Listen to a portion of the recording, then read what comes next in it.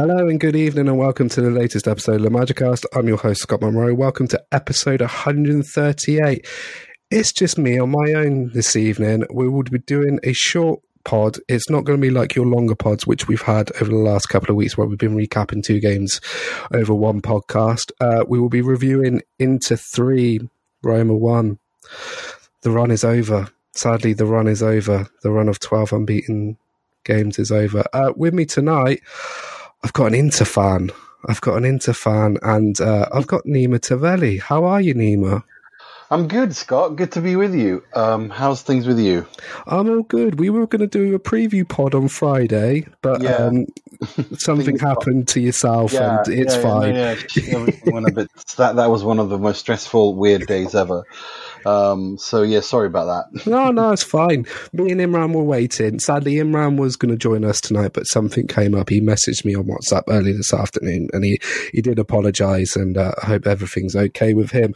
Nima, I wanted to start a little bit about yourself. You're very vocal on Twitter, and you're probably one of the funniest and best Twitter accounts to follow. You do make my day when I sometimes wake up in the morning and go through Twitter. We've had some interesting conversations on there about stuff as well. I just wanted to talk about yourself. How long you've been an Inter fan? What about the Italian Football Podcast, which is an absolute essential listen with Carlo and John. That is a really good podcast to listen to, and also sempreinter.com. Well, Sempre Inter I started in pretty much exactly 10 years ago, February 2012. And it was the whole idea was to build a platform and news site in English for Inter fans all over the world. That's pretty much what it was, and always wanted to do that because there's nothing out there like remotely like that for non-Italian speaking Inter fans. So I started that in 2012. The Italian Football Podcast was because I wanted to talk about other things other than, and cover Italian football as well. Not just Inter. And John approached me and he felt the same way because he's got obviously Roma press. So he wanted to do that. And then we approached Carlo and we said, he pretty much started goal.com and was their head of features. For God. Yeah. Goal. Yeah. Yeah. So he'd left that position, and we're like, let's do a podcast together. Let's do a proper Italian football podcast the way we wanted to do it. Have a review show every Monday, and then speak to people previous players, current players, presidents, just people connected to Italian football. From we've had like boxing, Joe Calzaghe and Paolo Malinaggi on. They're huge Calcio fans. We've had Aldo Zilli, the chef, who's also a big Azzurri fan. Just people, just talk to interesting people in the world of Calcio. You also have had, I think I've listened to a couple recently. I think one of my favourite ones is, he's playing in Australia at the moment. It's Mr. Diamante. And that was one of my favourites. Alessandro Diamante. Yeah, that was really fun. Diamante was really fun. He's such a rock star in his vibe. Like, he just turns up and is just like this cool guy. Like, he's so cool. We've had some really good, fun guests. I mean, Nocerino, Giuseppe Rossi, we had Destiny Udogi, who scored today for Udinese. We had Dimitrios Nicolaou, who plays for Spezia. We had Gerard Delofeo a bit earlier on this season. So, yeah. We had Sven on twice. The Sven episodes were very good, along with Roy Hodgson. Roy Hodgson's got an absolute wealth of experience in football and a wealthy knowledge of the game as well. Yeah, it felt really. I mean, that was one of those things. It was like I was really proud to be able to do that because Roy has been in the game for such a long time. He's such a fantastic character, and he's so knowledgeable. So I really enjoyed that as well. It was Jay Bothroyd was really fun as well. That was a good one. That was a very good listen. I'm going to add Natalie Sawyer. So she used to work for Sky, and she used to do the Football League over here. So the EFL, so the 72 teams outside the Premier League.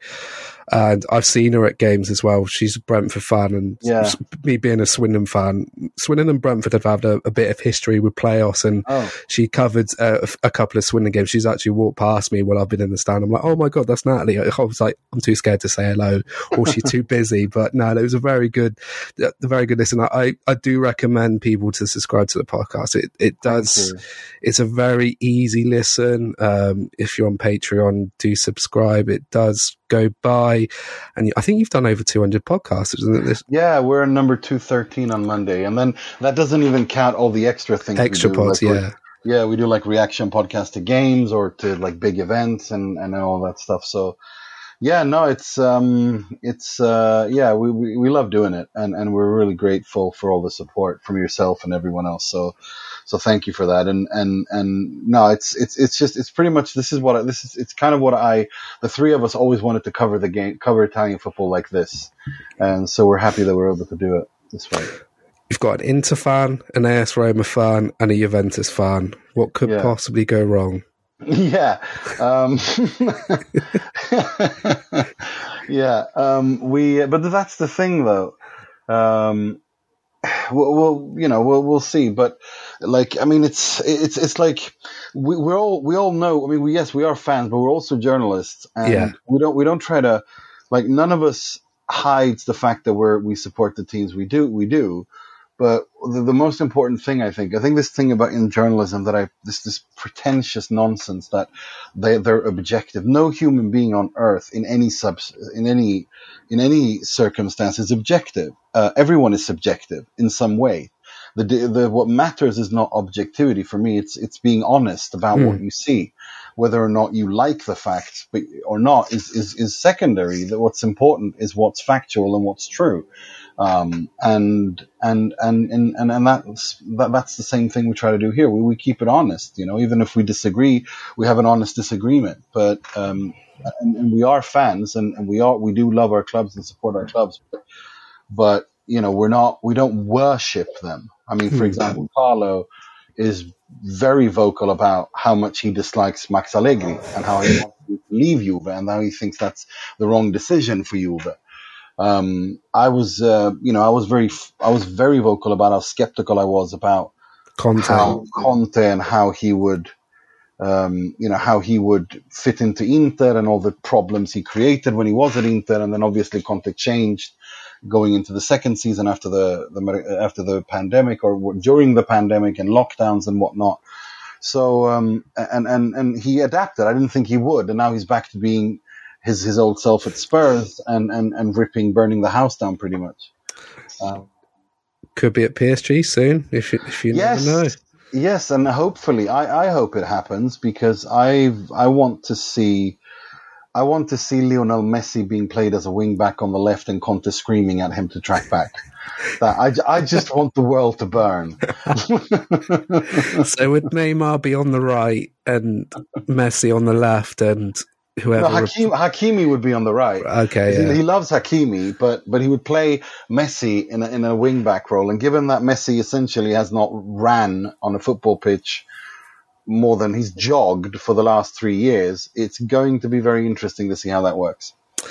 Yeah, that could be interesting. That's via Le Parisien, which has come out about half hour ago, saying that Pochettino literally is going to be replaced by Mr. Antonio Conte, who Tottenham side drew 0-0 at Brentford yesterday. But before we digress, should we get into the meat and bones of yesterday? Yes, let's. In honesty, I thought Roma's run would end at Inter. I thought, as Roma played well at Napoli on Easter Monday, I thought, because Inter and Napoli are two different sides at the moment. As we saw today, Napoli's mentality is shot at the moment, and it looks like they're going into Retiro, which their social media account tweeted out today. I think Fiorentina broke them. Roma may have broke them even further, and Empoli have just pushed them over the edge. And I thought Roma might struggle at Inter yesterday. The game finished 3-1. Second half was damage limitations after Inter went 3-0 up. But I don't know if you would agree with me, but do you think it was a bit suicidal that Jose went in with a midfield two of Mkhitaryan and Sergio Oliveira, because Brian Cristante was, for me, a big miss. I know it's a shock for us Roma fans to say this, because he's one of the main scapegoats in the last couple of years since his move from Atalanta. Him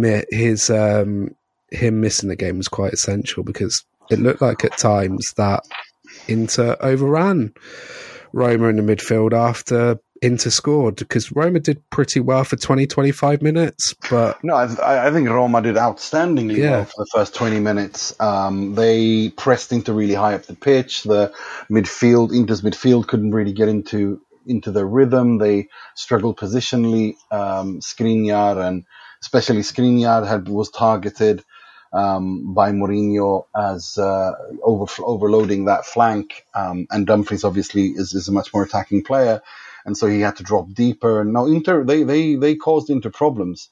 The problem is that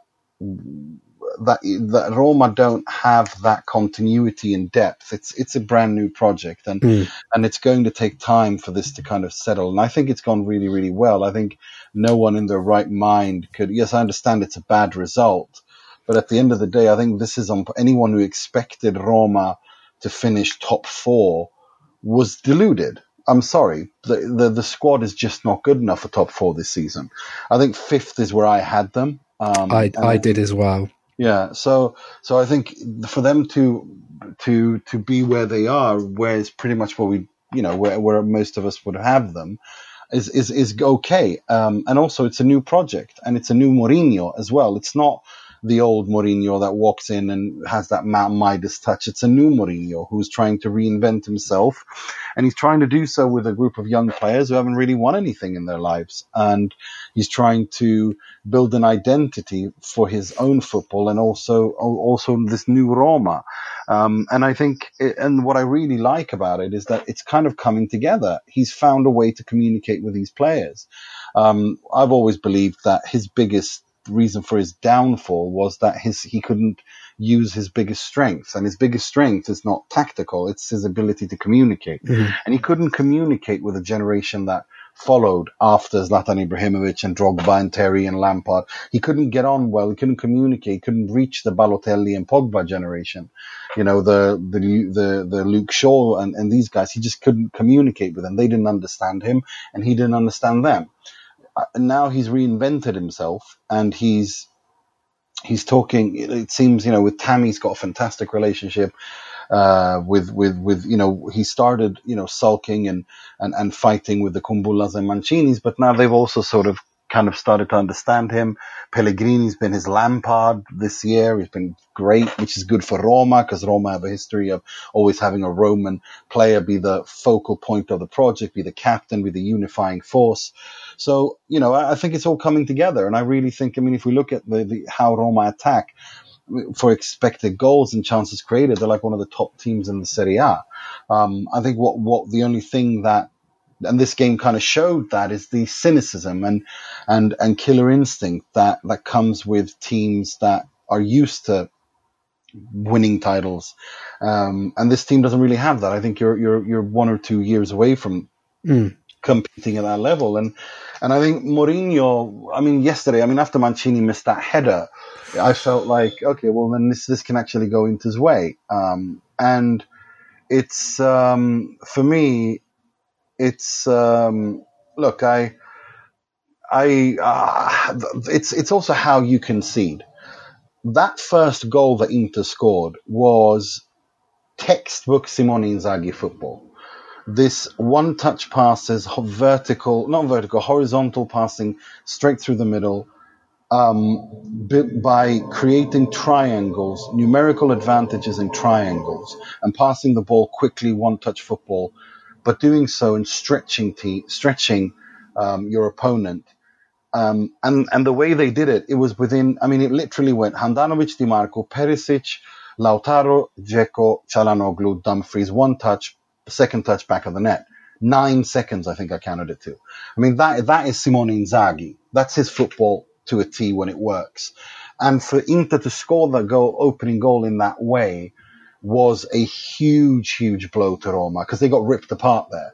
they got really exposed. And that is a very, and that comes after they've played really well. That was psychologically a very difficult thing for them to deal with, I think. And I think it felt like after that, Inter just completely took over, dominated. Roma's heads fell. They were a little discombobulated. They didn't really know where they were, and that's what you get from a team that doesn't have that routine. The heads did drop. I noticed it after that Mancini head. I was like, oh, he should have scored that. I even said that, shouted at my TV. And then, as you said, Dumfries, I thought he timed that really well, because Zalewski pushed forward a little bit, then pushed back, and then Dumfries timed the run, and the finish was exquisite. And then you had the second goal from Brozovic, and it was, 40 minutes in? It was 2-0 down. Half-time was 5 minutes away. That's when you saw the heads sort of drop, and then Inter made it 3-0 in the second half. A comical defending from the goal, because Smalling and Ibanez collided with each other, and and they said there was a foul. Who pushed?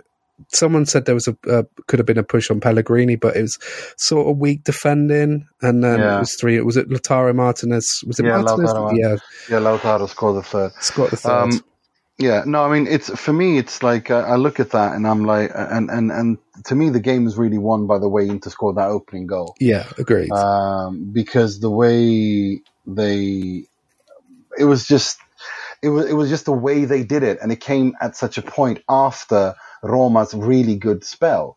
Because before that, Inter struggled, and then out of nothing, that came about. And I mean, that, again, if you look at that goal, if you dissect the movement of that goal tactically, that's peak Simone Inzaghi football.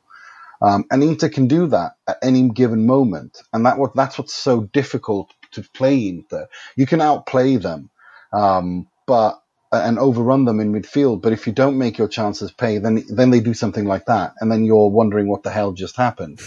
But I think Mourinho got it spot on, where he's basically saying that, look, this is why Inter are going to win the Serie A, because they, if you don't cap it, even if you do score on them, they can always do this to you.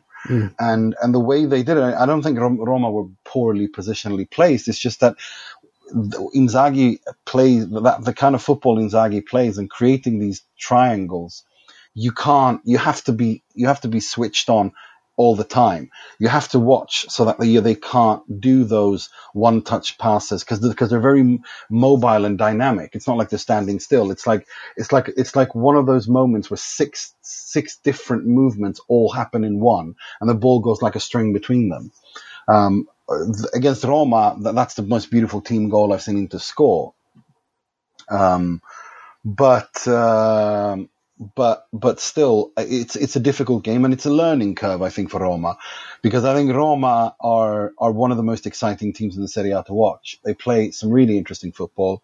I think it's a very young side. The key players are very young, and I mean, players like Mancini, they've struggled a little bit at Roma. Kumbulla hasn't really gotten a fair shake. It's not.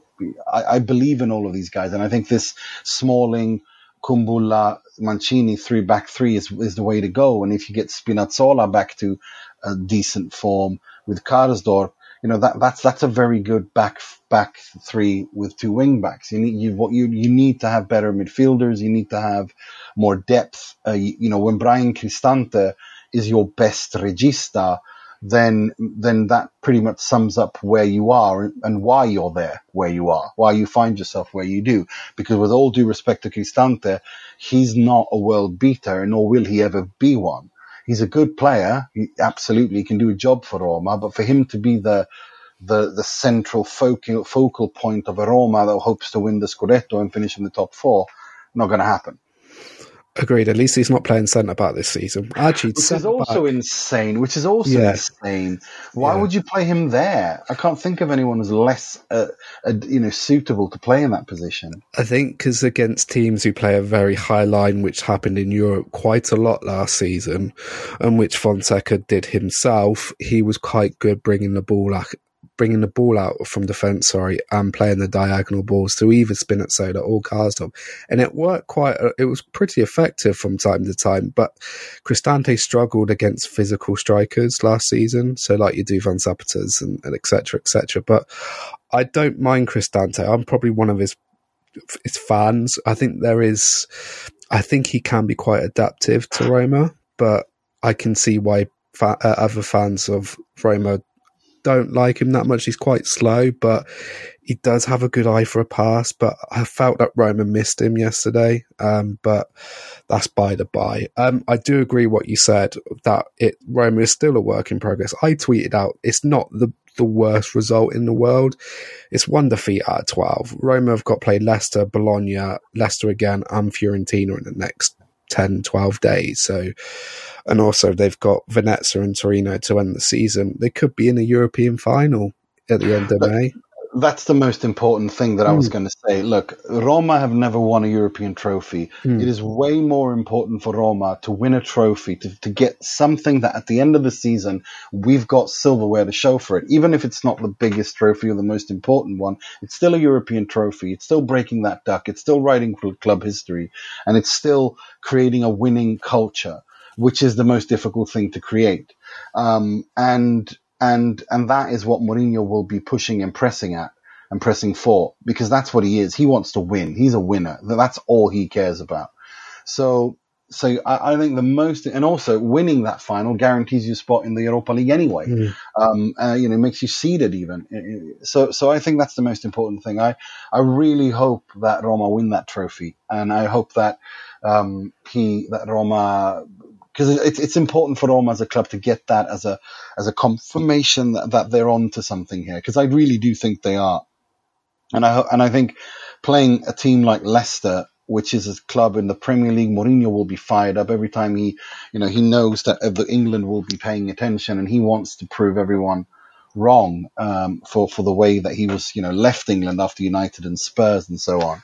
So no, I think that's the main thing there for Roma, to win that. I wouldn't really care about the rest, because if you win that, you're in the Europa League next season. You get a summer, you got a trophy, you end the season on a high. You continue to invest and rebuild on the squad. You get rid of players you don't want, and then you have a proper full pre-season after a proper holiday. Because let's remember, it's been a very congested fixture list because of everything that happened last season and this season and everything in between. So the players are exhausted. And then you had a European Championships in the middle of all that. Thankfully, this summer doesn't have that. So they get to actually rest the proper preseason. And Mourinho's teams, the second year is when they get when they really fire on all cylinders. The only downside for next season, everything stops for 6 weeks because of the World Cup. Yeah. That's the only thing that I'm not looking forward to next season. But I completely agree. This season was always going to be about progress. We've been critical because some of the performances hasn't been great. I think some of us may have expected things straight away. But when you spend close to 100 million euros, it may not be all up front. I think some of us are quite fickle and want success straight away, but it takes time, and it took 5 months for Roma to see the real Roma under Mourinho. Yeah, and it's bound to do that because look, people just talk. Even when Man City spent how much money didn't they spend until they finally won the Premier League? A couple hundred million euros. Yeah, and it took a few years. They had Dzeko, Balotelli, and Sergio Aguero as their strikers. That was what they were choosing from when they won the Premier League for the first time. So you're not, I understand people say, oh, you spent this much, you can ask for more, but no, you can't, because there are other teams and you have an opponent to take into consideration who are further ahead in their squad building than Roma were. So, people stare blind at how much you've spent. Well, that's great. But you also have to remember where Juve, Inter, Milan, and Napoli, and Fiorentina, and Lazio, and all these other teams, where are they in their projects, and all that stuff. So I think it's a little bit, I think it's a little bit. Yes, I'm not saying you shouldn't ask for or have demands and expectations. Of course you should, but I don't think you should like lose your minds over it like that. No, I completely agree. I just wanted to ask a couple of questions on the second half yesterday. Do you think the way that Inter played the game out in the second half, if Roma may have scored a little bit earlier, do you reckon it could have caused a little bit more problems? Yeah, absolutely. Undoubtedly like that. I honestly think that had they scored, it would have put Inter under pressure. It would have asked more questions out of Inter. But because the game was kind of hanging in the balance there. But after they scored that goal, it felt like the air went out of Roma a little bit, because then after that, Inter just completely dominated the midfield. And then they scored the second, and then that was it. Yeah, then the third come in, and then Mkhitaryan scored right near the end, and it was like, okay, Roma started well for about 20, 25 minutes, and then they ended the game well because Inzaghi made his subs. Inter were trying to see the game out, and it was like, it was a little bit too hesitant and too comfortable right near the end. But I think the result was fair because Inter dominated the game after they scored, and just as you said earlier, it was like Roma, they didn't play too badly at times, but they come against a team who was very clinical, and they scored at the right time, and they put the game to bed. And this is what Inter's been doing. Like they did that under Conte, and now they're doing it under Inzaghi. And now, as you can see, Inter are in this Scudetto run, which is now a 2-horse race. It was a 3-horse race, but now it's 2. And I think me and you have said on social media, it's going to go down to week 38, isn't it? It's going to go to the last kick. I think so. I don't. A lot of people are saying, "Oh no, Inter are going to run away with it and win it with 5 points." I don't see that. I really don't see that. I think this is going to the wire. How's your confidence going into it? I am fairly. I'm not. But look, Inter are the favourites. There's no doubt that Inter are the favourites. But it's not a foregone conclusion. I think there's no guarantees here. And I really think that this is, that you have to stay focused. I mean, you have to remember, Inter have got Sampdoria and Cagliari left, and those are 2 teams that are battling to avoid relegation now with today's results, with Salernitana and Genoa winning, which was the absolute worst thing that could have happened from an Inter perspective. You're playing against 2 teams that are fighting for survival, one of which is coached by a guy who you sacked a few years ago, Walter Mazzarri. So, you know, it's not going to be easy for Inter. I think for me, the most important thing now, and Inter understand, is Bologna and Udinese have got nothing to play for. Win those 2 games, and you're in a very good position, because Milan, who are the main candidates to, it's between Inter and Milan. They play Lazio now, then Fiorentina, and then Hellas Verona.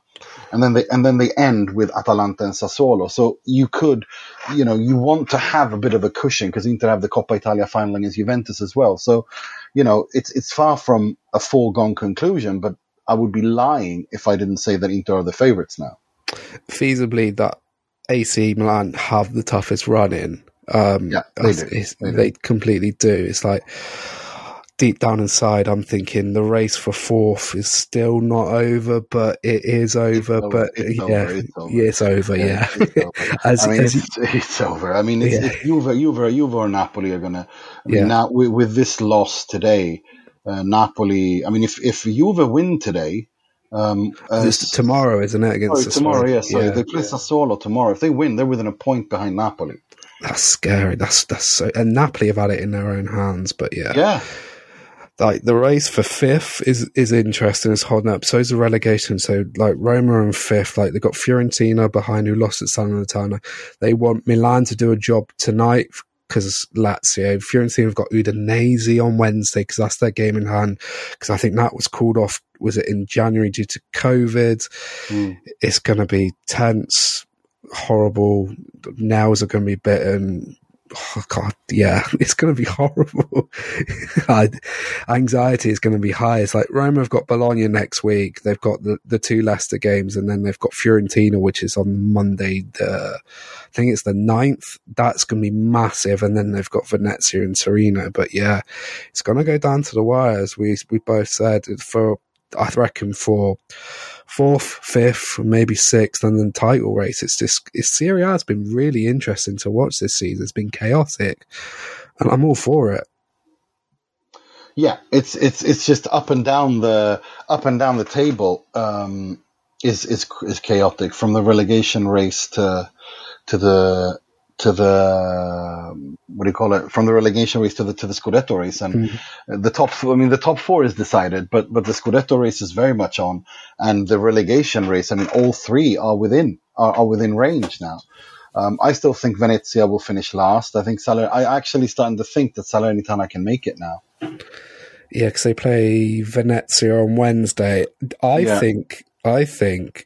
If they win that, then and they're on a three win run, and today against Fiorentina, they were, I mean, the way they played, it was just, they were a pain in the ass for Fiorentina. They didn't give him a second. Well, you did have a coach on the touchline throwing his shoes. Which is absolutely hilarious. Davide Nicola throwing, not throwing once, but repeatedly throwing his shoes at the ground when frustrated with his player, taking off his shoes and throwing them, and then putting them on again, ranting a bit, then taking them off again and throwing. I mean, it was hilarious, absolutely hilarious. Before we wrap this up, because I think both of us will want to watch Lazio Milan, because it's going to be a compelling battle. I do think Sampdoria could be dragged into this. They are. I think Spezia as well. I think Spezia, Sampdoria, who we thought were safe. I think from Spezia downwards, it's 6 teams in 3 places. Spezia, who thought they were safe. I understand that they've got 33 and it's 25, and that's 8 points and 4 games left. But look, if Salernitana win, and then we have the next weekend, we've got Salernitana play Atalanta away. That's going to be tough. Spezia play a Lazio, I don't know. It's in the Juventus Venezia, so you're expecting those, and then you have Sampdoria Genoa next weekend. I mean, next Saturday. Lanterna. So I mean, I still think it's anything on. Of course, Spezia have the best chance to stay out of it, but I wouldn't entirely say that they're on safe ground just yet. I think they need at least 2 points to feel safe. But Sampdoria for sure. Sampdoria, Cagliari, Salernitana, Genoa. Yeah, it's going to be interesting to watch. Fans of Serie A, please watch the final 4 weeks of the season, because it's going to be very compelling to watch. Nima, thank you very much for joining me on this Sunday evening. I know this episode, for people who do listen to the Magicast, we do go in depth on Roma's performance, but we've gone a little bit different tonight because we're talking a little bit of Serie A. Other teams have played around us. Like, we both support teams who they're in a fight, and it's going to be interesting to see at the end of the season. But guys, you can follow us at lemagicast.com. You can find all our previous podcasts on the website. You can find us on all the podcast platforms, so your Apple Podcasts, Spotify, SoundCloud, Podbean, etc., etc.